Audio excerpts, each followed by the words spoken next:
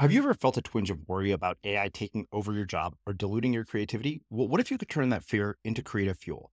We've just published an amazing new ebook called The Four Keys to Success in an AI World, and this is more than just a guide. It's a deep exploration into the human skills that AI can't touch, the skills that are essential for standing out and thriving, no matter how much technology evolves. We're talking about real differentiators here, like creativity, emotional intelligence, critical thinking, and much more. Inside, you'll find actionable insights and strategies to develop these skills, whether you're a creative person, a business person, or just simply someone who loves personal development. This isn't a story about tech taking over. It's a story of human creativity thriving alongside AI. Picture this, AI as your creative co-pilot, not just as a tool, but a collaborator that enhances your unique human skills. The Four Keys ebook will show you exactly how to do that and view AI in a new way that empowers you instead of overshadows you. Transform your creative potential today. Head over to unmistakablecreative.com/4keys. Use the number 4, KEYS. That's unmistakablecreative.com/4keys and download your free copy. Life is full of awesome what-ifs, and some not so much, like unexpected medical costs. That's why United Healthcare provides Health Protector Guard fixed indemnity insurance plans to supplement your primary plan and help manage out-of-pocket costs. Learn more at uh1.com. Hold up. What was that? Boring. No flavor. That was as bad as those leftovers you ate all week. Keke Palmer here, and it's time to say hello to something fresh and guilt-free. Hello Fresh. Jazz up dinner with pecan-crusted chicken or garlic butter shrimp scampi. Now that's music to my mouth. Hello Fresh. Let's get this dinner party started. Discover all the delicious possibilities at hellofresh.com. Hiring for your small business? If you're not looking for professionals on LinkedIn, you're looking in the wrong place. That's like looking for your car keys in a fish tank. LinkedIn helps you hire professionals you can't find anywhere else, even those who aren't actively searching for a new job but might be open to the perfect role. In a given month, over 70% of LinkedIn users don't even visit other leading job sites. So start looking in the right place. With LinkedIn, you can hire professionals like a professional. Post your free job on linkedin.com/people today. Hey, it's Ryan Reynolds, and I'm here with Keith, co-star of my upcoming film, If, only in theaters May 17th. Do you want to tell people the big news? All right, I'll do it. Sign up now and you'll get unlimited for $15 a month and 6 months of Paramount Plus Essential Plan on us. MintMobile.com/switch. Upfront payment of $45 equivalent to $15 per month. Unlimited over 40 gigabytes per month. Face lower speeds. Videos at 480p. Active Mint customers by 531.24 get 6 months of Paramount Plus Essential Plan. Auto renews after 6 months. Offer ends May 31st, 2024. Separate Paramount Plus registration required. Terms and conditions apply if rated PG. There's never been a faster or easier way to start your weight loss journey than with PlushCare. PlushCare accepts most insurance plans and gives you online access to board-certified physicians who can prescribe FDA-approved weight loss medications like Wegovy and Zepbound for those who qualify. Take charge of your health and speak with a board-certified physician about a weight loss plan that's right for you. Get started today at plushcare.com/weight-loss. That's plushcare.com/weight-loss. plushcare.com/weight-loss. As creators, we're always on the move. Whether it's a live podcast event, a pop-up shop, or a workshop, we're constantly interacting with community, and that's where Tap to Pay on iPhone and Stripe comes in. Imagine this. You're at a live event, a listener loves your merch, or a participant wants to sign up for your course on the spot. With Tap to Pay on iPhone and Stripe, you can accept their payments right there and then, right from your iPhone, so there's no extra hardware or no delays.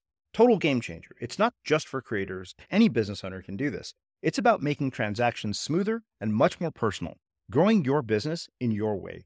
We've been using Stripe for our products and courses for a long time, and now with Tap to Pay on iPhone, you can take your business to the next level too. So visit stripe.com/tapiphone to learn more. Remember, folks, with Tap to Pay on iPhone and Stripe, your business is always at your fingertips.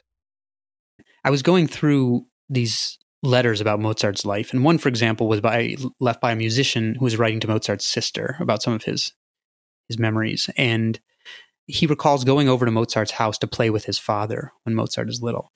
And Mozart's father was a musician, and a group of adult musicians go over, and little Mozart comes in and says, "I want to play second violin." And Mozart's father goes, "Get out of here. You haven't had any lessons. You don't know how to play violin." And Mozart starts crying. And so the letter writer says, "I'll go in with him in the other room and play with him so he'll stop crying." And Mozart's father says, "Fine, but just be quiet in there." play low. And next thing you know, they start hearing the second violin part coming from the other room. So Mozart's father and the other adult musicians go in there, and they see Mozart playing with made up fingering, by the way, like, because nobody's taught him, so he's able to play the part just with his own improvised fingering. And then this part, I quote from the letter writer verbatim. He says, "Little Wolfgang was emboldened by our applause to insist that he could also play the first violin." And then he goes on and does that too, even though he hadn't been taught. And this is when his father realizes there's something very unusual. So again, it wasn't quite the complete parent manufactured story that it's sometimes portrayed to be. There was something driven by, internally from these kids. And so my feeling is, it seems to me that the best chance you would have of having someone like that is still exposing them broadly to things and seeing if something happens to light their fire in that way. I'm Srini Rao, and this is the Unmistakable Creative Podcast, where you get a window into the stories and insights of the most innovative and creative minds who've started movements, built thriving businesses, written best-selling books, and created insanely interesting art. For more, check out our 500-episode archive at unmistakablecreative.com. David, welcome to the Unmistakable Creative. Thanks so much for taking the time to join us. Thank you very much for having me. Yeah, it is my pleasure to have you here. So I actually came across your story by way of my little sister, who had actually read an article that you wrote in the New York Times about your new book, Range, why generalists thrive in a specialized world. And she said, you should really talk to this guy. I think he'd have a lot to teach you, particularly because you're a creative. And so I went and looked at the article. I ordered the book immediately. And I thought, yes, this is absolutely a conversation we need to have.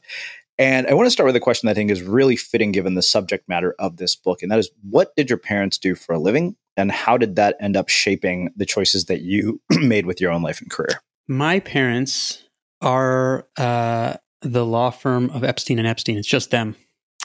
And my father works particularly in mental health law, and my mother in elder law. And obviously, since old age and mental illness frequently overlap, they're often collaborating.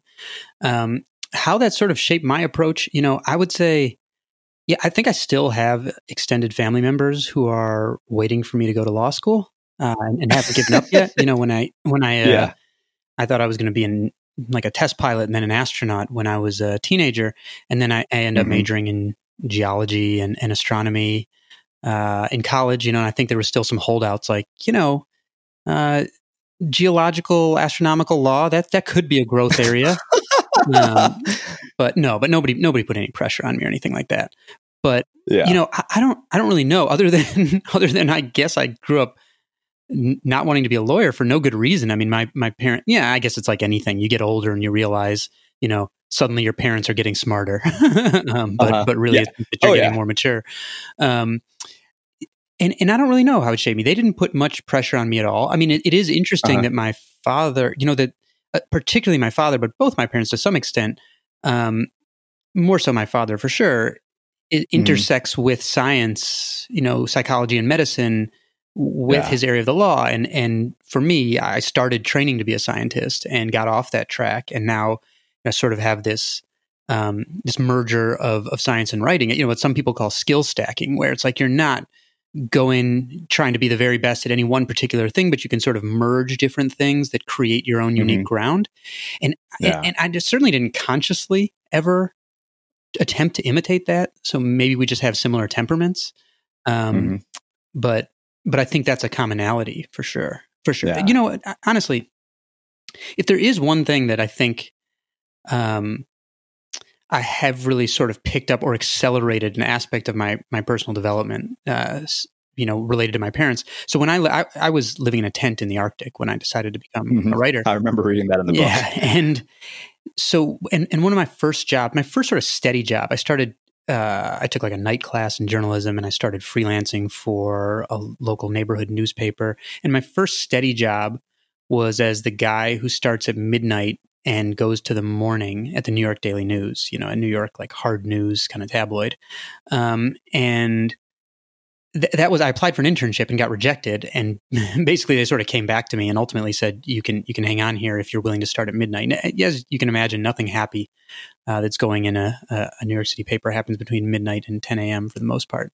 But what I did realize, and some people think that is, like a useless job or a grimy thing to do. I sort of disagree. I mean, I tend to think the fact that we glorify reporters who document the deaths abroad when we're in foreign conflicts, but not the ones who are documenting them in our own streets. I mean, I took some pride in the fact that every person who died by violence would end up in the paper, every single one.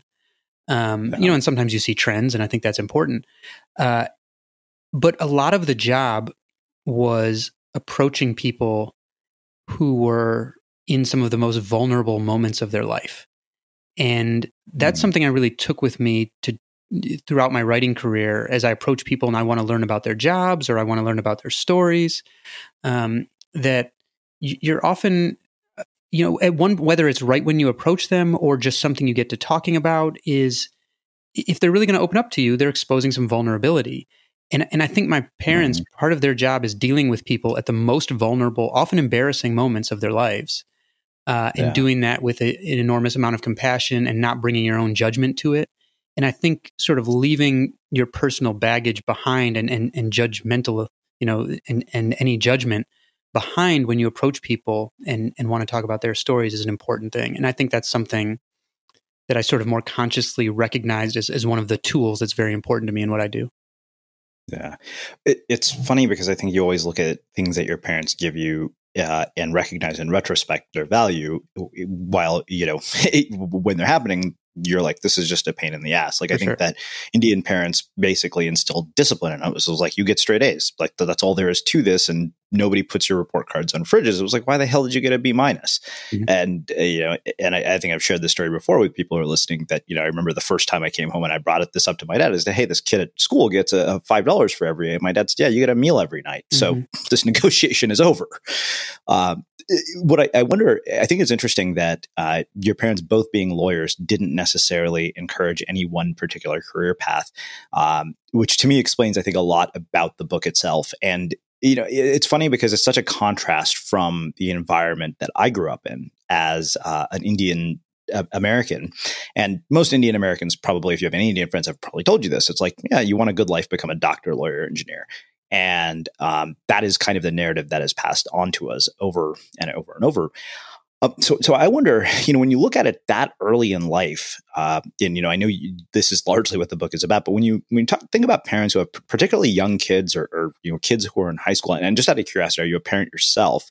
What kind of advice would you pass on to your own kids if you have children based on this perspective that you've developed as a byproduct of this book? And what would you tell parents who are listening about this? Yeah, that's an interesting, I think some of it depends on the temperament of a kid. And there's actually a lot of interesting work about the difficulties sometimes parents face if their children have a different temperament than them. Like there's some research that shows that parents of adopted children will often bring them to a hospital for psychiatric care with a much lower level of symptoms than their biological children. And the suggestion is that it's because they just don't recognize the temperament as much.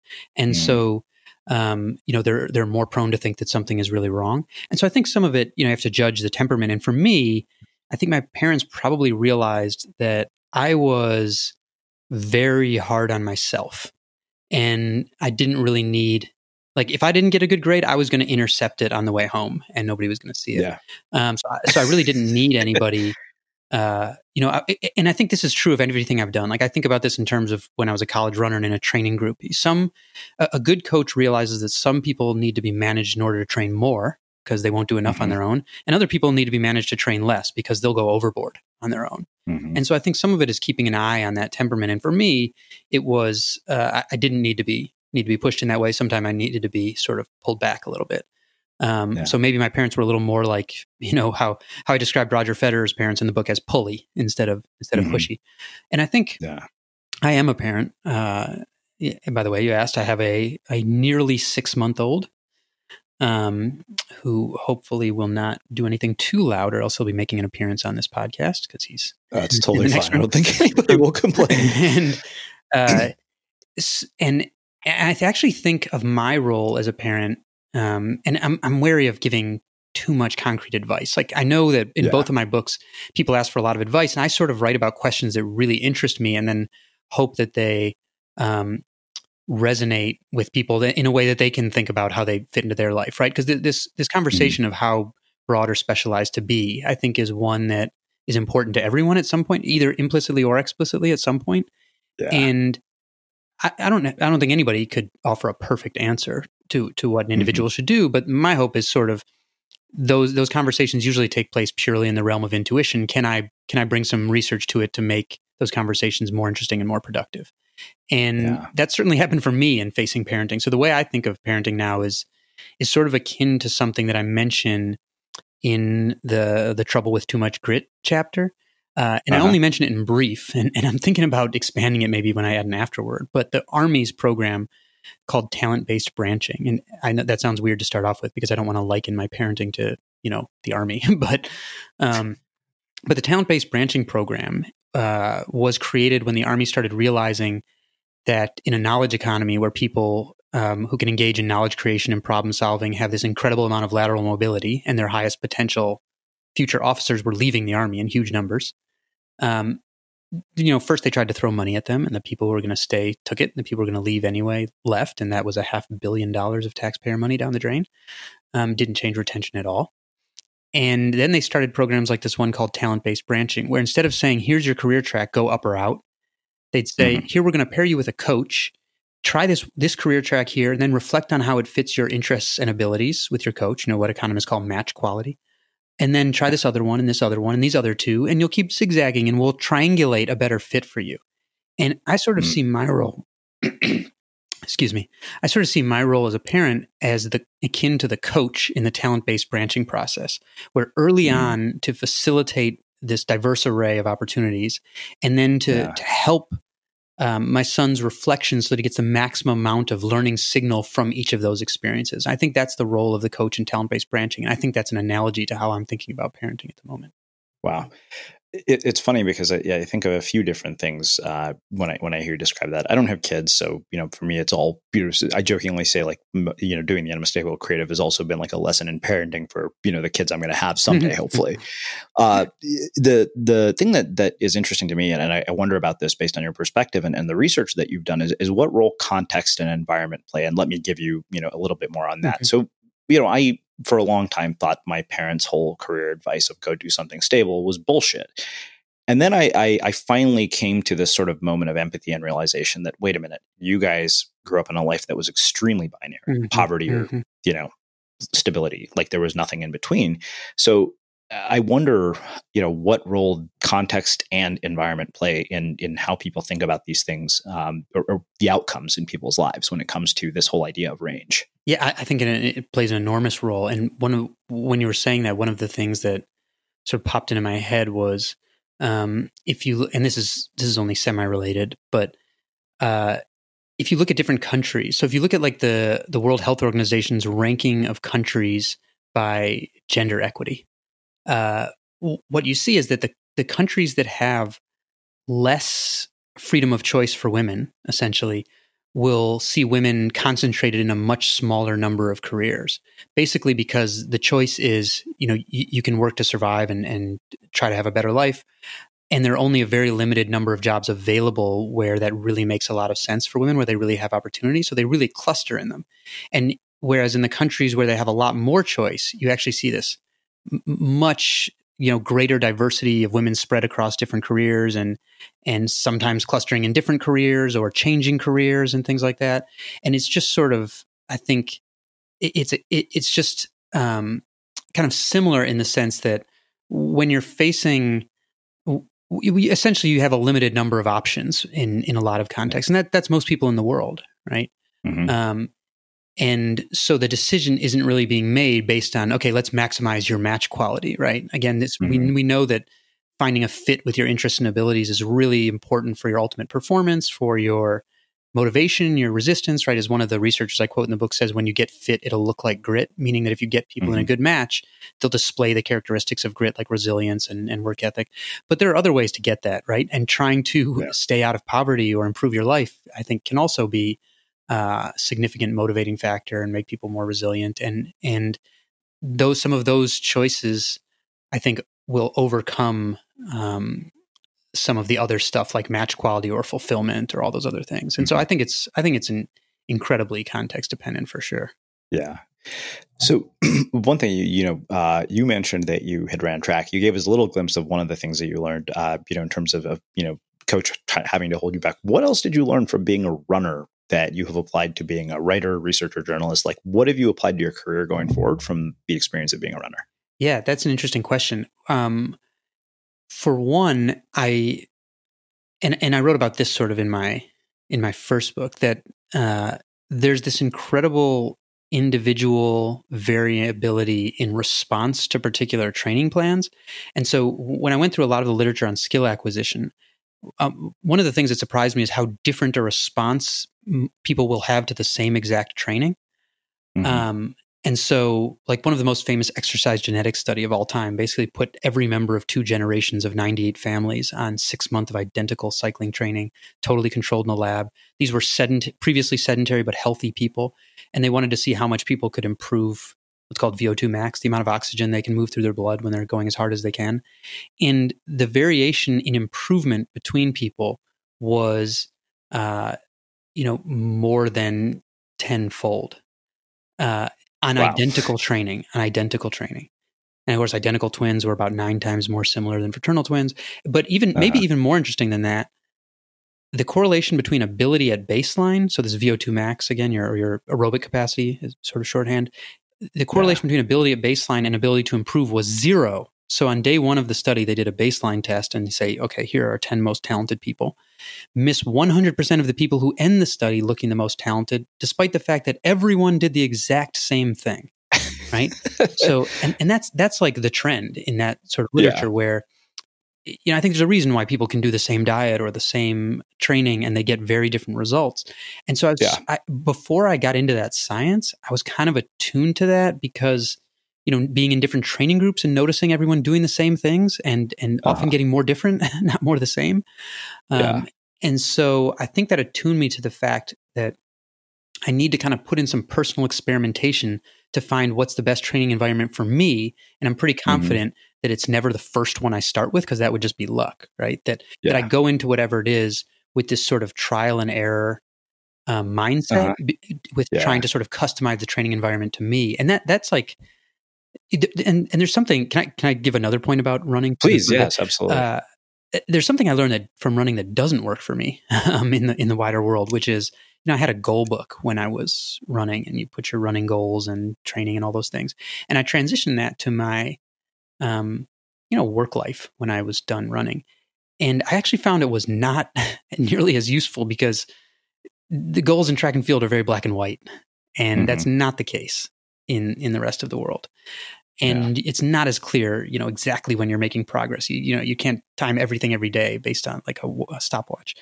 And so eventually I got rid of that and realized it didn't work. And in the reporting of range, something in Herminia Ibarra, the woman who studies like kind of how people find match quality in work, and how people make successful and unsuccessful career transitions. And she had this phrase that really stuck in my head: "We learn who we are in practice, not in theory."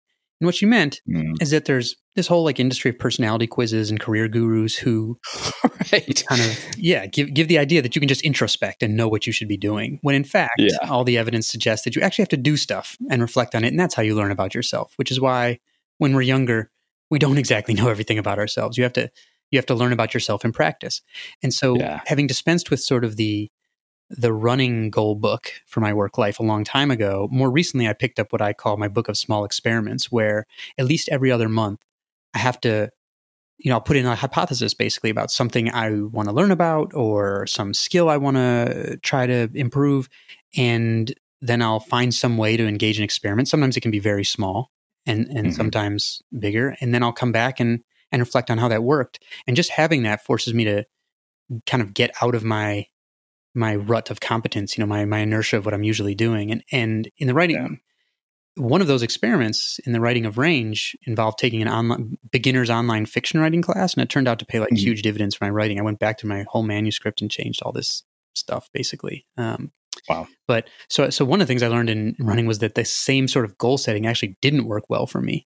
And I've come around to sort of very different approach to that. It's funny because I when you say that, I can't help but think about how two parents could raise two sets of kids with exactly the same sort of situation. I mean, my sister and I are both byproducts of the exact same upbringing with wildly different results based on the guidance our parents gave us. Yeah. So that's what I think of right when you say that. I think that, one of the things that really struck me is, you open the book early on by saying eventual elites devote less time early on to deliberate practice in the activity in which they will eventually become experts. Instead, they undergo what researchers call a sampling period. They play a variety of sports, usually in an unstructured or lightly structured environment. They gain a range of physical proficiencies from which they can draw. They learn about their own abilities and proclivities, and only later do they focus in and ramp up technical practice in one area. And now that I'm talking with you about this, it just kind of hit me. And I even wrote about this in my own book where I said, probably the greatest influence on my life as a creative was that I played the tuba for 9 years. And I'm not a professional tuba player, but the translation that came from that was discipline and practice to get, better at something that I had no natural aptitude for. But I think that the thing that is fascinating to me about this, and I think where I want to start is by talking particularly about education, because I know you alluded to it, you quoted research in it. When you go to college, I mean, even parental advice, I still to this day will never forget the conversation my dad was having with one of my uncles about his son. And he said, what does he want to do? Does he want to study computers, become a doctor and engineer? I was like, wait a minute, this kid is 15 years old. You've limited his whole future to 4 possible outcomes already. Mm-hmm. And so, the thing is that you've written about range, yet the entire system is designed in such a way not to help us cultivate range. Like you go to college, and I think it's borderline insanity to ask 18-year-olds to figure out what they want to do with their life because they don't have enough data points. Like you said, it's practice. I didn't know that I wanted to do this as a writer or interview people. I just did it a lot. And I realized it was that I found it engaging, and that's what drew me to it. So I wonder, how you, particularly in the wake of this book, the college admission scandal and the rising cost of tuition, how you think about that quote that I just read from your book. Yeah. I mean, that college admission scandal, first thing, by the way, the only way that I can make sense of that scandal, because I didn't, I just followed it sort of in the news, no closer than the next guy. Yeah. But it seems some of those kids didn't even really want to go to college, or at least, one or two of them.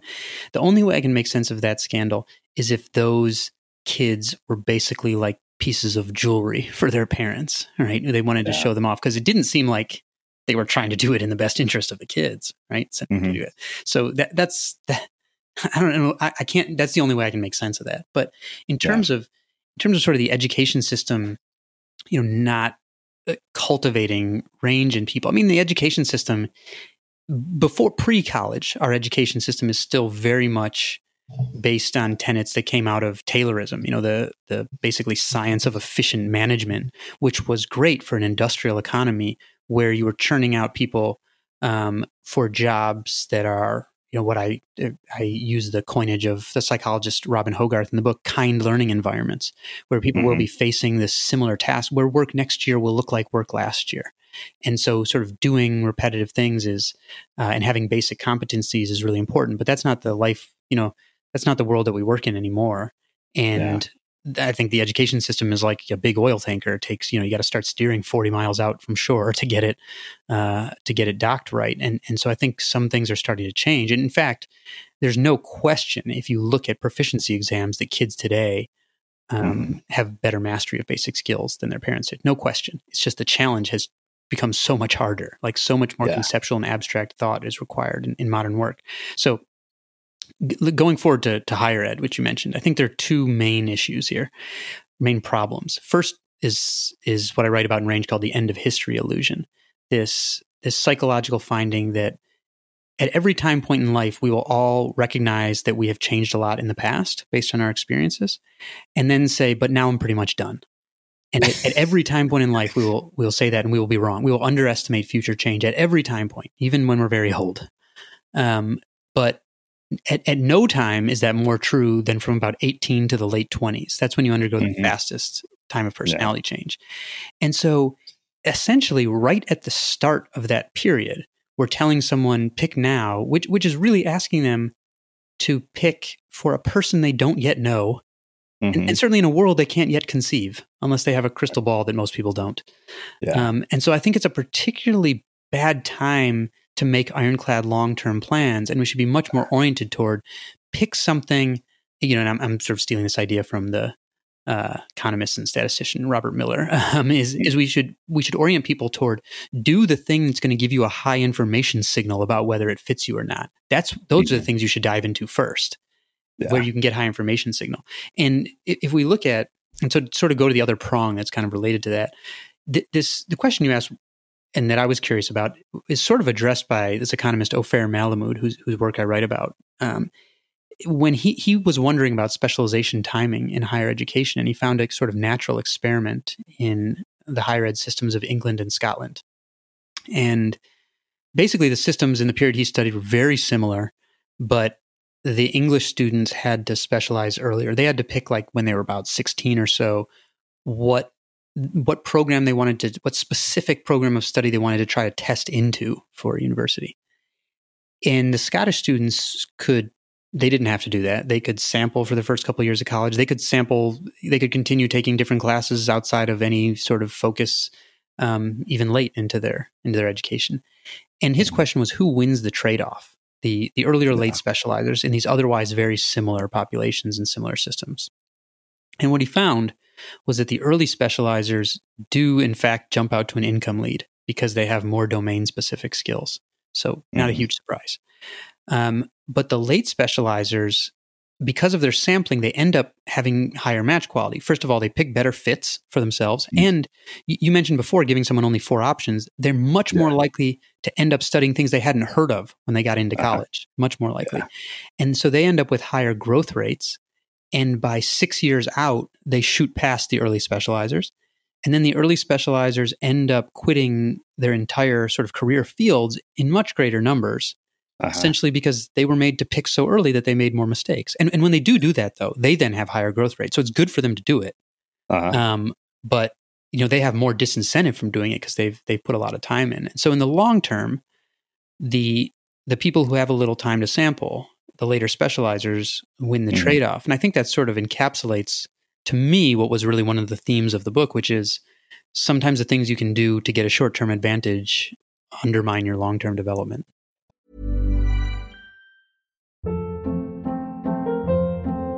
Hold up. What was that? Boring. No flavor. That was as bad as those leftovers you ate all week. Keke Palmer here. And it's time to say hello to something fresh and guilt-free. Hello Fresh. Jazz up dinner with pecan-crusted chicken or garlic butter shrimp scampi. Now that's music to my mouth. Hello Fresh. Let's get this dinner party started. Discover all the delicious possibilities at HelloFresh.com.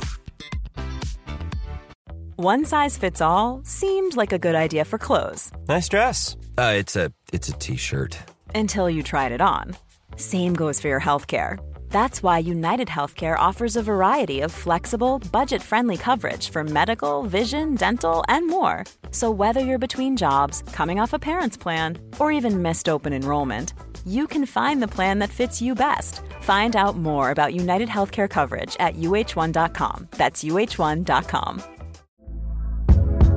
Hey there, it's Michelle Norris. I'm host of a podcast called Your Mama's Kitchen. When I travel, I'm usually looking for a way to find a taste of home when I'm not at home. And one of the things I love to do when I am at home is entertain. And Airbnb allows me to do that. When I was in California recently, I rented a house that had a great kitchen. And when we were sitting around the table, we were all thinking, we're in someone else's house. Someone could be in all of our homes as well.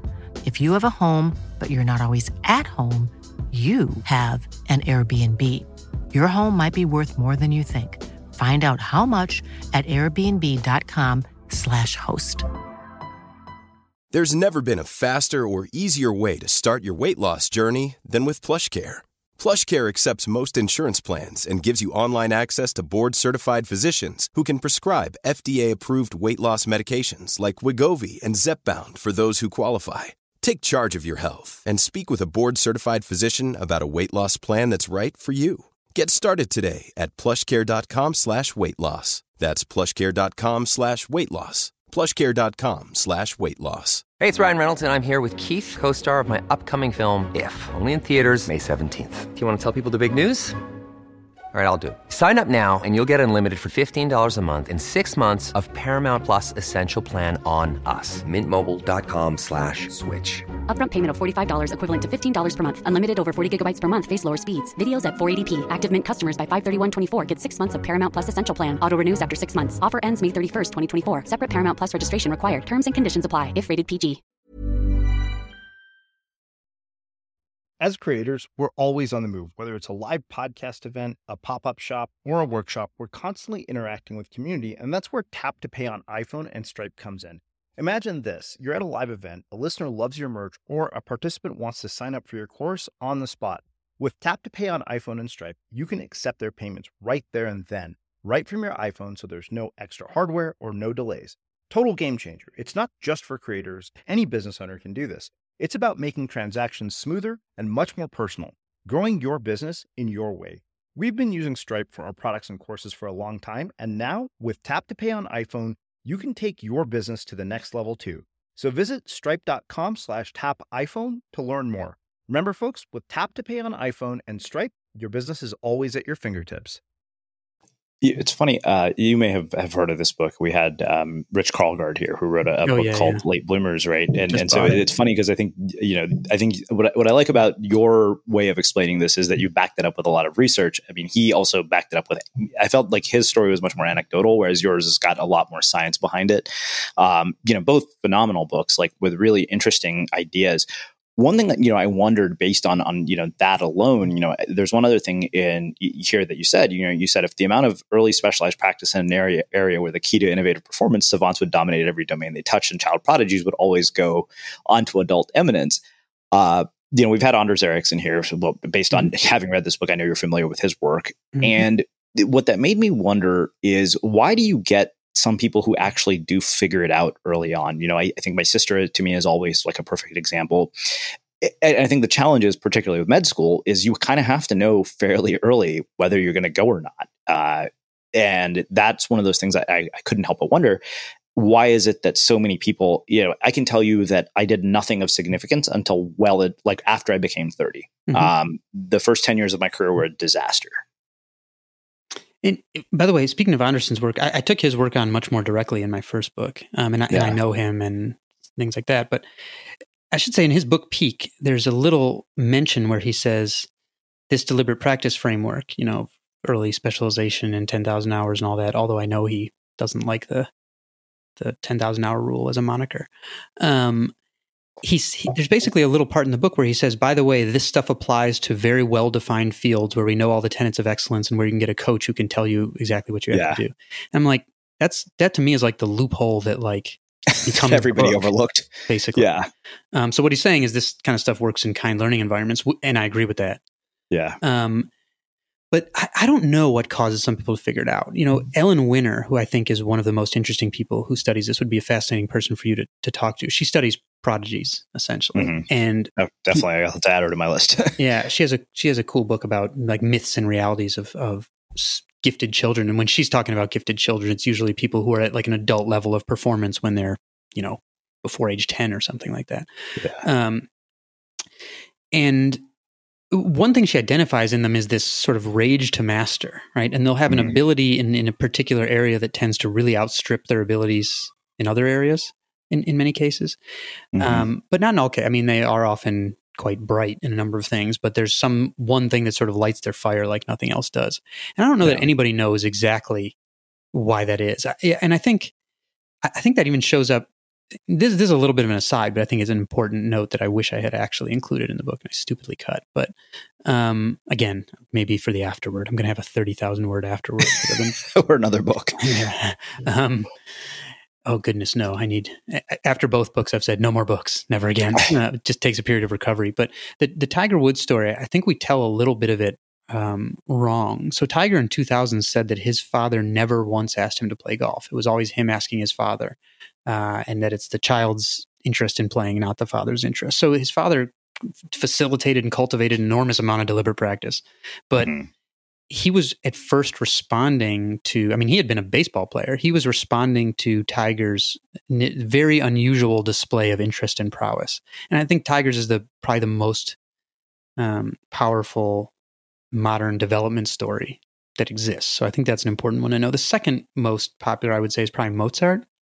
And again, I was going through these letters about Mozart's life. And one, for example, was left by a musician who was writing to Mozart's sister about some of his memories. And he recalls going over to Mozart's house to play with his father when Mozart is little. And Mozart's father was a musician, and a group of adult musicians go over, and little Mozart comes in and says, "I want to play second violin." And Mozart's father goes, "Get out of here. You haven't had any lessons. You don't know how to play violin." And Mozart starts crying. And so the letter writer says, "I'll go with him in the other room and play with him so he'll stop crying." And Mozart's father says, "Fine, but just be quiet in there. Play low." And next thing you know, they start hearing the second violin part coming from the other room. So Mozart's father and the other adult musicians go in there, and they see Mozart playing with made-up fingering, by the way, because nobody's taught him, so he's able to play the part just with his own improvised fingering. And then this part, I quote from the letter writer verbatim. He says, "Little Wolfgang was emboldened by our applause to insist that he could also play the first violin." And then he goes on and does that too, even though he hadn't been taught. And this is when his father realizes there's something very unusual. So again, it wasn't quite the complete parent manufactured story that it's sometimes portrayed to be. There was something driven by, internally from these kids. And so my feeling is, those kinds of stories, Tiger and Mozart, incredibly rare, no matter what you do. But it seems to me that the best chance you would have of having someone like that is still exposing them broadly to things and seeing if something happens to light their fire in that way. Yeah. What it is exactly that causes that sort of thing, I'm not sure anybody knows. I think that's been, the quest that I've been on for 10 years. Simon Sinek said to me once, he said, "Your why is that you're obsessed with people who are good at unusual things," which explains the fact that we've had bank robbers and drug dealers as our guests on the podcast, along with people like you. It's funny that you say that, because I think about this moment that I had with my 7th grade band director, who basically, I remember I wanted to switch instruments from the trombone, and he said, "Well, you can switch to the tuba." And it meant getting out of football practice. And he basically, I don't know what it was, the day I picked up the instrument, he said, "You're going to make all-state band." And when he told me that, it was this sort of moment of, I know I will always be an average athlete, but you're telling me I could be somebody as good enough to be the best in the state at this? That, I don't know what it did. It lit a fire under my ass. And up until that point, I remember even going back to see my 6th grade band director when I went to do a concerto at a school in 9th grade. And I still remember this moment from 6th grade band, because nothing about this would indicate that I would show up as the kid who would eventually make all-state band. Because I remember he calls on me and he says, "What are the flags on the notes for?" And I raised my hand and I said, "Well, they're for decoration." And it was just one of those things where I always think that, the teacher played such a big role in that. I mean, that's interesting you mentioned that. And since I have a weird semantic network in my brain, you had mentioned drug dealers just before this. Yeah. And that made me think of when I left, in the interest of expanding my own range, I do things that my agent tells me are ridiculous. As soon as my first book came out, it was about genetics and sports. And I was a writer at Sports Illustrated at the time. I then left right when it came out and went to this startup called ProPublica, a startup at the time that does investigative work, and spent a year reporting about drug cartels, or even more so about some of the deals our government gets involved in the pursuit of drug cartels. But one of the things that occurred to me while I was doing this reporting and meeting people who were in cartels was that some of these young guys who are ambitious but going nowhere, someone from a cartel comes to them and essentially gives them a vision of themselves that nobody else around them did, and that they themselves hadn't even imagined.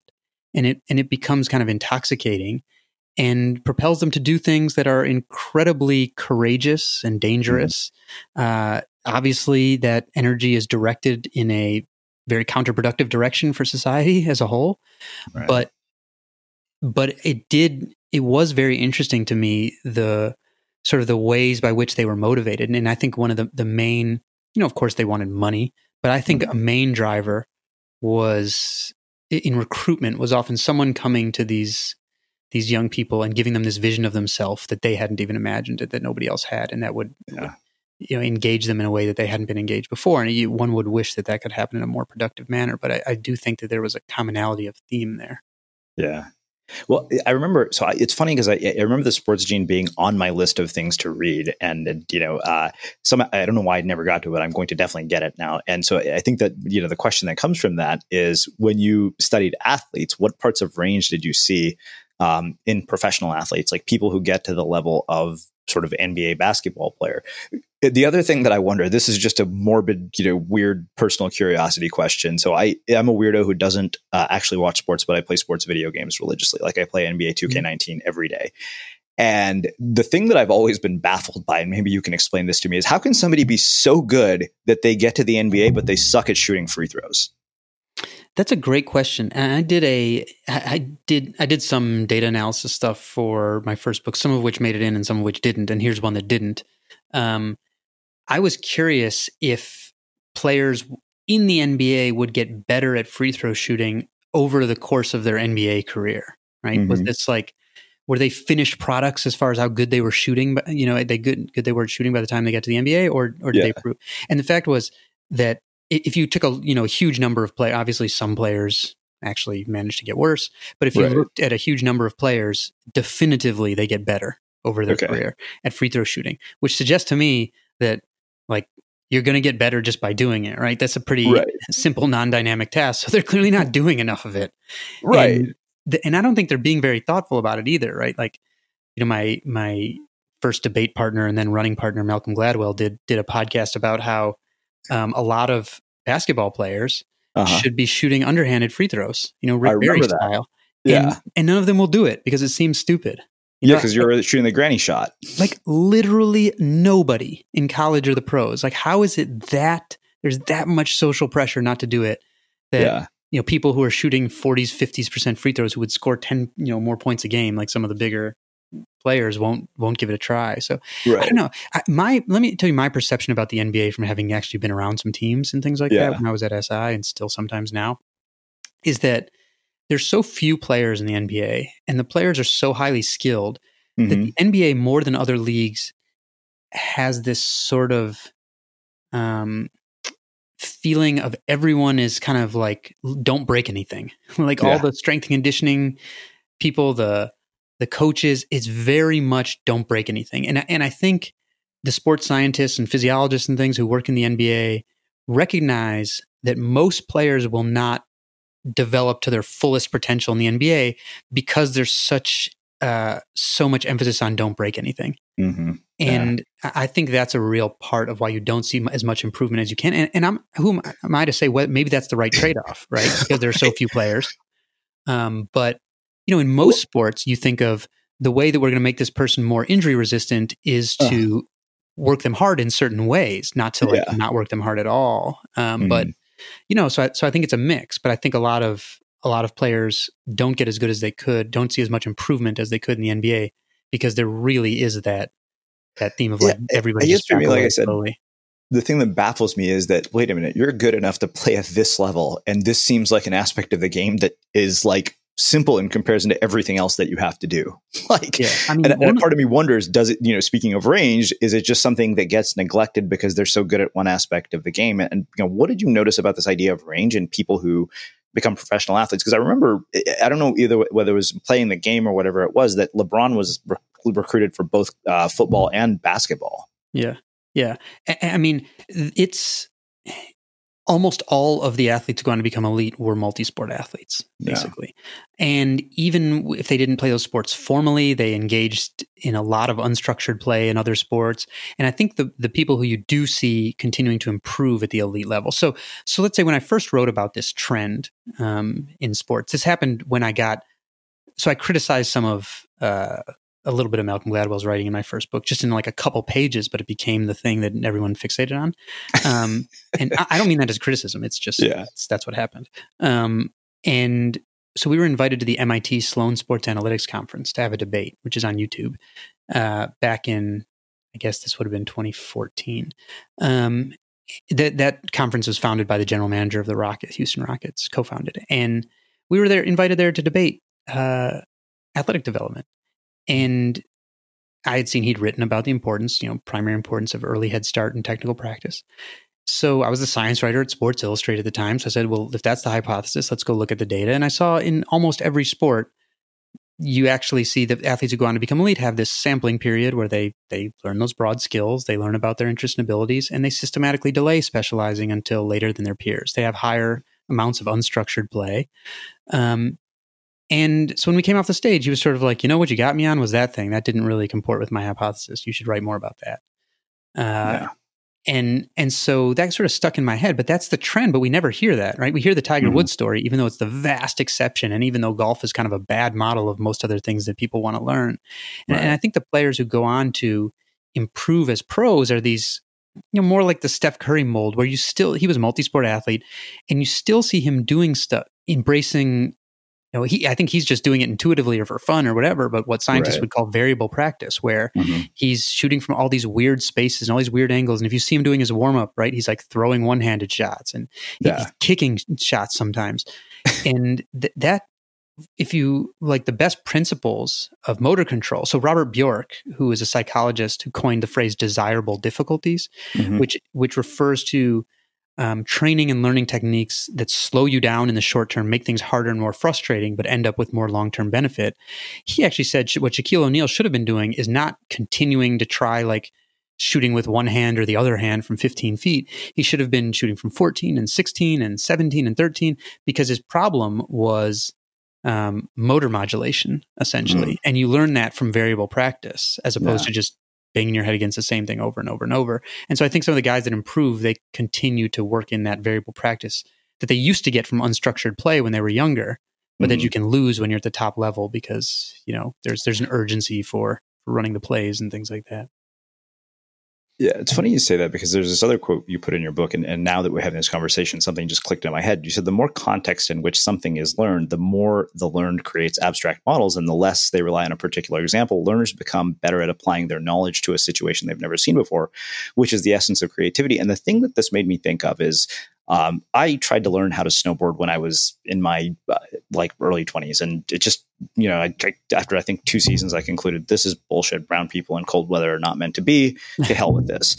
Then I became a surfer. And after about 5 years of surfing, we had a bad surf season here in Southern California, and I was losing my mind. If you know anything about surfers, we're not happy people when we're not in the water consistently. And I was like, damn it, I need something to do. And in my mind, I thought, I'm going to go back to the mountain and give snowboarding another try. And it clicked like that. And, I think in the last 2-3 years, I got to the point where I was doing black diamonds. And I remember even 2 years ago, I was like, oh, I would never be able to do a black diamond. But it seems like a lot of the skills from surfing translated. So I wonder, is that an example of what you're talking about here? Yeah, I think that's a good example of transfer. Transfer being the term psychologists use for your ability to take skills or knowledge from one area and apply them to an area that you have, or an area or a problem that you. Oh, there's my 6-month-old. I don't know if you can hear him, but no worries. And can you hear him on your side? I can't actually. Oh, okay, great. And apply them to either situations or problems that you haven't seen before. And I think the finding to keep in mind, it's not a single finding, but sort of a summary of an area of research. And again, I'm taking this from a researcher named Deidre Gentner, so I don't want to claim this is my insight, but is breadth of training predicts breadth of transfer. So your ability to take those skills and knowledge and apply them to something you haven't seen before is predicted by how broad your training was. And so I think mixing in these different types of motor skills and perceptual skills and things like that really prime you to then be able to learn much faster in when you make like a lateral movement to another area. So that doesn't really surprise me. It also makes you less fragile, by the way. Yet another thing that I cut that maybe will end up in the afterword was I spent some time with Cirque du Soleil's physiologists. They have an incredible amount of physiology data because they have a lot of former Olympic athletes, and they have so many shows, and they're all wearing like biometric vests and everything. And they decided, looking at some of this research about multisport, which I think multiple sports is really just a proxy for movement diversity. It doesn't matter that you're like putting on a jersey of some other sport, but they decided to have their performers learn the basics of like 3 other performers' disciplines. And it's got to be they have to think it's pretty serious to do that, to take away time from these performers training in their main discipline. And they track their injury rates against Canadian Gymnastics. It's a Canadian company. And they found it reduced their injury rates by like 30%. They felt subjectively that it made some of the performers more creative, sort of dabbling in these other disciplines for designing their own performances. But objectively, it lowered their injury rates like 30%. There's something that makes people more anti-fragile about diversifying their movement. And we can speculate about what that is, but I bet my guess is that some of it has to do with mixing in practice variability that improves your perceptual expertise and your learning. And it's just like a classic breadth of training predicts breadth of transfer. When you incorporate some variable practice, it makes you better at everything. Yeah. So I want to talk about how this transfers to knowledge work, because we've been talking about it in the context of athletes, and probably not everybody who's listening to this is an athlete. But there's something you said in the book that also struck me as really interesting. You said struggling to generate an answer on your own, even a wrong one, enhances subsequent learning. Socrates was apparently onto something when he forced people to generate answers rather than bestowing them. And when I saw that, I thought, wow, yet we have an education system that really, at the end of the day, punishes people for being wrong, because over time, you sort of get trained to be compliant instead of curious. And so I wonder, how do you navigate that? And then, how do we take these concepts of sort of developing range if you're, say, somebody like me who is a knowledge worker? Granted, I can tell you that without a question, surfing and snowboarding influence my writing. I don't think it's a coincidence that those two things are parallel to the day, because I think the habits and sort of discipline that came out of surfing is very much parallel to how I write every day.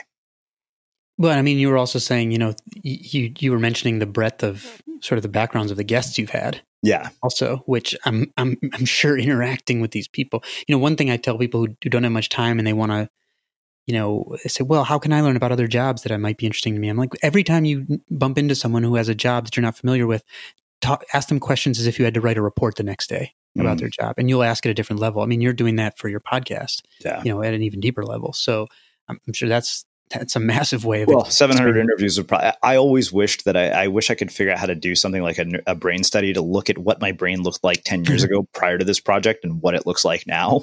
It looked horrible. Now it looks great. Yeah, I think that's probably fair to say.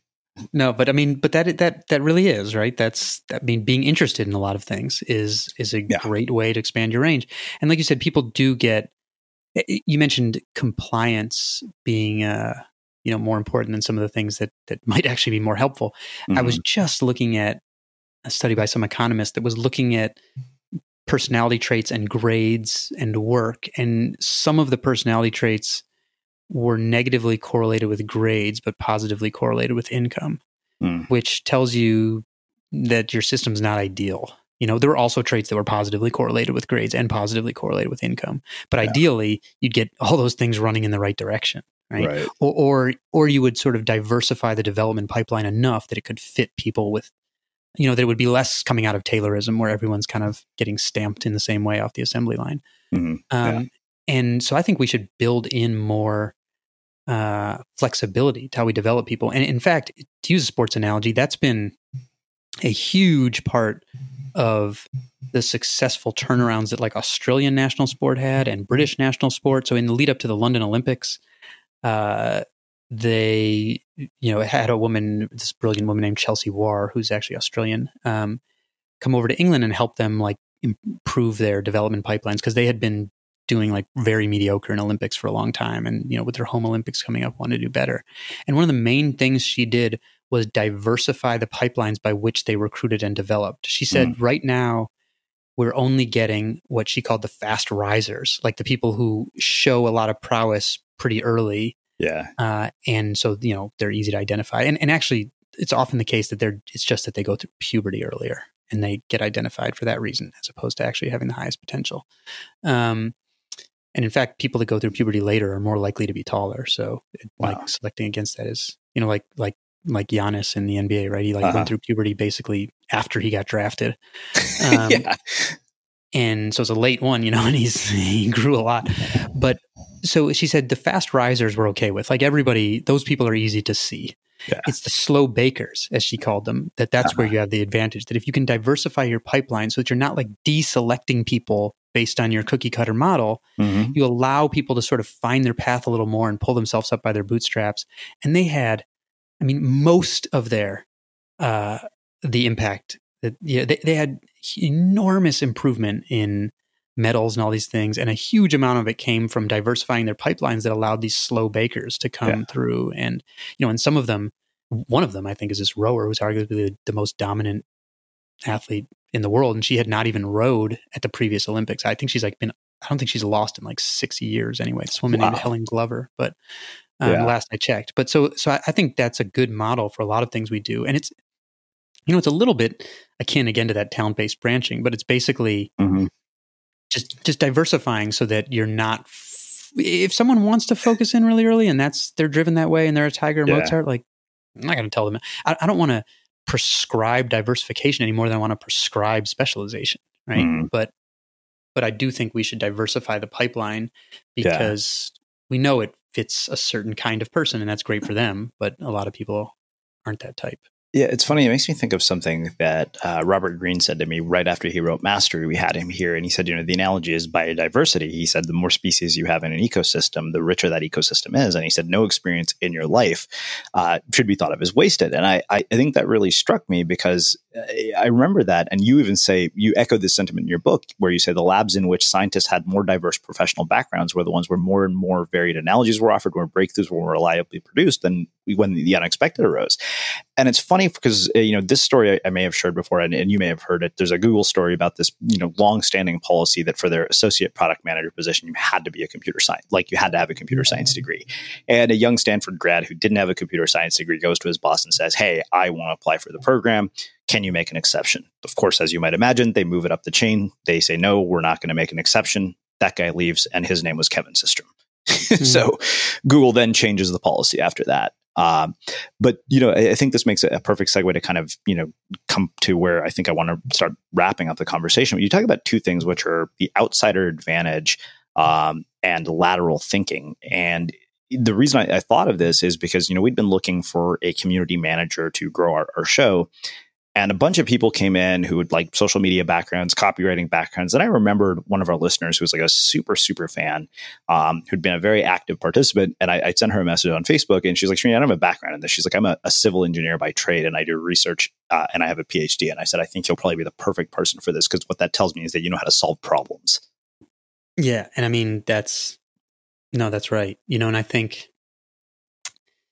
I think I was just looking at some LinkedIn research recently on 500,000 members, because they have these great databases so they can do much bigger studies than other people. And it found that one of the most important predictors for who would go on to become an executive was the number of different job functions someone had worked across. But we don't tell people like go change a bunch of jobs. Except for LinkedIn's chief economist, his main recommendation out of this research was if you want to be an executive, work across a lot of job functions. But you don't usually hear advice like that, right? Yeah. And I actually think that LinkedIn in some ways unintentionally can contribute to the problem a little bit. And let me give you an example of what I mean, so I write a little bit in the book about how the Pat Tillman Foundation was part of the inspiration for writing the book, where the Pat Tillman Foundation, named after the late NFL player who left mid-career to become an Army Ranger and was killed in Afghanistan. It gives scholarships to military spouses and veterans for career changes, essentially, to aid career changes. And I'm on the final selection committee now for this. I've gotten more involved with the foundation every year. And it's like the final selection committee is 5 civilians and 5 military, or ex-military or current. And first, when we go through these applications, you see what can often look like a sort of disjointed resume a little bit. Like a lot of the people didn't go right to the military. So they did something and then they leave and go to the military and then they get out and do something totally different. And I can see if you look at their, what is essentially their LinkedIn, just the resume, it's hard to find a path. What exactly are they doing? Right. It seems like they've just been flitting from one thing to another. And then you go and get down to their essays and it'll be something happened and I saw a need, so I joined the military. And then when I was out in the most remote part of the Afghan, mountains translating for people who were in conflict and trying to keep them from killing each other, I realized that there's a huge lack of this certain type of communication in rural areas, and that created this new mission for me. So I decided to go, and their narratives will tie all this stuff together, where you see it really is a progression of personal growth, in that far from flitting among ideas, which I don't have a problem with anyway. They are adjusting to having learned things from these incredibly profound experiences and saying, this is how I recognized a need and also recognized something I'm good at that I didn't know before. And so once you read those essays, you see, okay, these people are much more responsive to the lessons that the world is teaching them than is someone who's just like climbing the linear path. Yeah. But when you just look at the resume, you don't see that. And so I wish we could have like a LinkedIn that had sort of a better way to have that, the narrative of personal growth, because it ultimately ends up being much more impressive. And you see that they have much more unique skills and a totally different view that most of their peers do not have. And they will often be a little bit older than, their peers, but they tend to then move very fast once they get in, because they have this kind of diverse problem solving skills. I remember being at dinner with a group of these Dillman scholars, and there's like, an ex-Navy SEAL who's worried about being behind. I remember one of the guys who was worried about being all behind is an astronaut now, so he's okay. And that was only a couple of years ago. Wow. But they're told, like, okay, you're late. Everyone's younger than you. You don't have sort of a linear experience. But that's because they're doing what I think is much more productive, which is that they are recognizing the lessons about themselves and the lessons about the world, and finding more profound and fitting goals for themselves through that journey. Yeah. Whereas I think it would not make sense if they did those things and then said, well, I'm just going to kind of ignore those lessons and just like keep forging ahead. It's funny, as you're saying that, I can't help but think that the one, now I want to write a blog post about this, that, the one common thread I know exists between every single person I've interviewed is that the path to where they're at was never linear, not once. Yeah. And that's that. And it's funny because that I think is half the battle of going out and doing, something entrepreneurial, trying your own thing. And, like I realize even now, I graduated from business school 10 years ago. I realized, and for a while I thought I was terrified I'll never be able to get a job if it comes down to it. And I realized I am way more valuable now, just due to the diversity of experiences I've had than I ever would have been with just that degree. Yeah. Yeah. That's really interesting to hear. That resonates with me a lot, right? When I was leaving the training to be a scientist, basically my feeling was, well, that's a loss, and then I end up as a temp fact checker at Sports Illustrated, and I'm 6 years older than the people I'm doing fact checking for. So I'm behind by any measure. But suddenly I realized what I would call my rather ordinary science skills were totally extraordinary in the context of a sports magazine. And I go from temp fact checker to the youngest senior writer there, like very quickly. And it was completely that uniqueness. Whereas people who'd sort of more linearly climbed the ladder had to keep trying to linearly climb the ladder because they didn't have access to the kind of shortcut that I did, basically. Yeah. Wow. I feel like you and I could talk all day about this. It seems like a really, really deep rabbit hole. Yeah, no, I really enjoy this conversation and different than the ones I've been having for sure. Yeah, well, people I have a feeling people tend to say that. So I have one final question for you, which is how we finish all of our interviews with the unmistakable creative. What do you think it is that makes somebody or something unmistakable? Wait, sorry, say that again. What do you think it is that makes somebody or something unmistakable? Oh, that's really interesting. That makes somebody or something unmistakable. I have this phrase from a philosopher I love named Bernard Suits. And he, in this brilliant work he wrote called The Grasshopper, he was trying to define the essence of games and sports and things like that. And previous philosophers had said there is no one thing that ties them all together. And Suits says, no, you're wrong. It's the voluntary acceptance of unnecessary obstacles. And I love that phrase just as an approach in general, right? Like I don't ever want to feel comfortable with what I'm doing. I want to continue to voluntarily accept unnecessary obstacles. And sometimes when I meet people, I try to understand, what unnecessary obstacles they have voluntarily accepted. And I tend to think that is, when you get to that, it's an unmistakable differentiator of a lot of people if they've voluntarily accepted interesting, unnecessary obstacles. Amazing. Well, I can't thank you enough for taking the time to join us and share your story, your insights, and all of this with our listeners, where can people find out more about you, your work, the books, and everything else that you're up to? DavidEpstein.com, and I'm at David Epstein on Twitter. Awesome. And for everybody listening, we'll wrap the show with that. Thank you for listening to this episode of the Unmistakable Creative Podcast. While you were listening, were there any moments you found fascinating, inspiring, instructive, maybe even heartwarming? Can you think of anyone, a friend or a family member who would appreciate this moment? If so, take a second and share today's episode with that one person, because good ideas and messages are meant to be shared. Mom deserves the best, and there's no better place to shop for Mother's Day than Whole Foods Market. They're your destination for unbeatable savings, from premium gifts to show-stopping flowers and irresistible desserts. Start by saving 33% with Prime on all body care and candles. Then get a 15-stem bunch of tulips for just $9.99 each with Prime. Round out Mom's menu with festive rosé, irresistible berry chantilly cake, and more special treats. Come celebrate Mother's Day at Whole Foods Market. Ever catch yourself eating the same flavorless dinner 3 days in a row? Dreaming of something better? Well, HelloFresh is your guilt-free dream come true, baby. It's me, Keke Palmer. Let's wake up those taste buds with hot, juicy pecan-crusted chicken or garlic butter shrimp scampi. HelloFresh. Stop dreaming of all the delicious possibilities and dig in at HelloFresh.com. Let's get this dinner party started. Even when we're on a budget, we still deserve nice things. Quince is a place to scoop up stunning high-end goods for 50 to 80% less than similar brands. They have buttery soft cashmere sweaters starting at $50, luxurious Italian leather bags, and so much more. Plus, Quince only works with factories that use safe, ethical, and responsible manufacturing. Get the high-end goods you'll love without the high price tag with Quince. Go to quince.com/style for free shipping and 365-day returns. Have you ever felt a twinge of worry about AI taking over your job or diluting your creativity? Well, what if you could turn that fear into creative fuel? We've just published an amazing new ebook called The 4 Keys to Success in an AI World, and this is more than just a guide. It's a deep exploration into the human skills that AI can't touch, the skills that are essential for standing out and thriving, no matter how much technology evolved. We're talking about real differentiators here, like creativity, emotional intelligence, critical thinking, and much more. Inside, you'll find actionable insights and strategies to develop these skills, whether you're a creative person, a business person, or just simply someone who loves personal development. This isn't a story about tech taking over. It's a story of human creativity thriving alongside AI.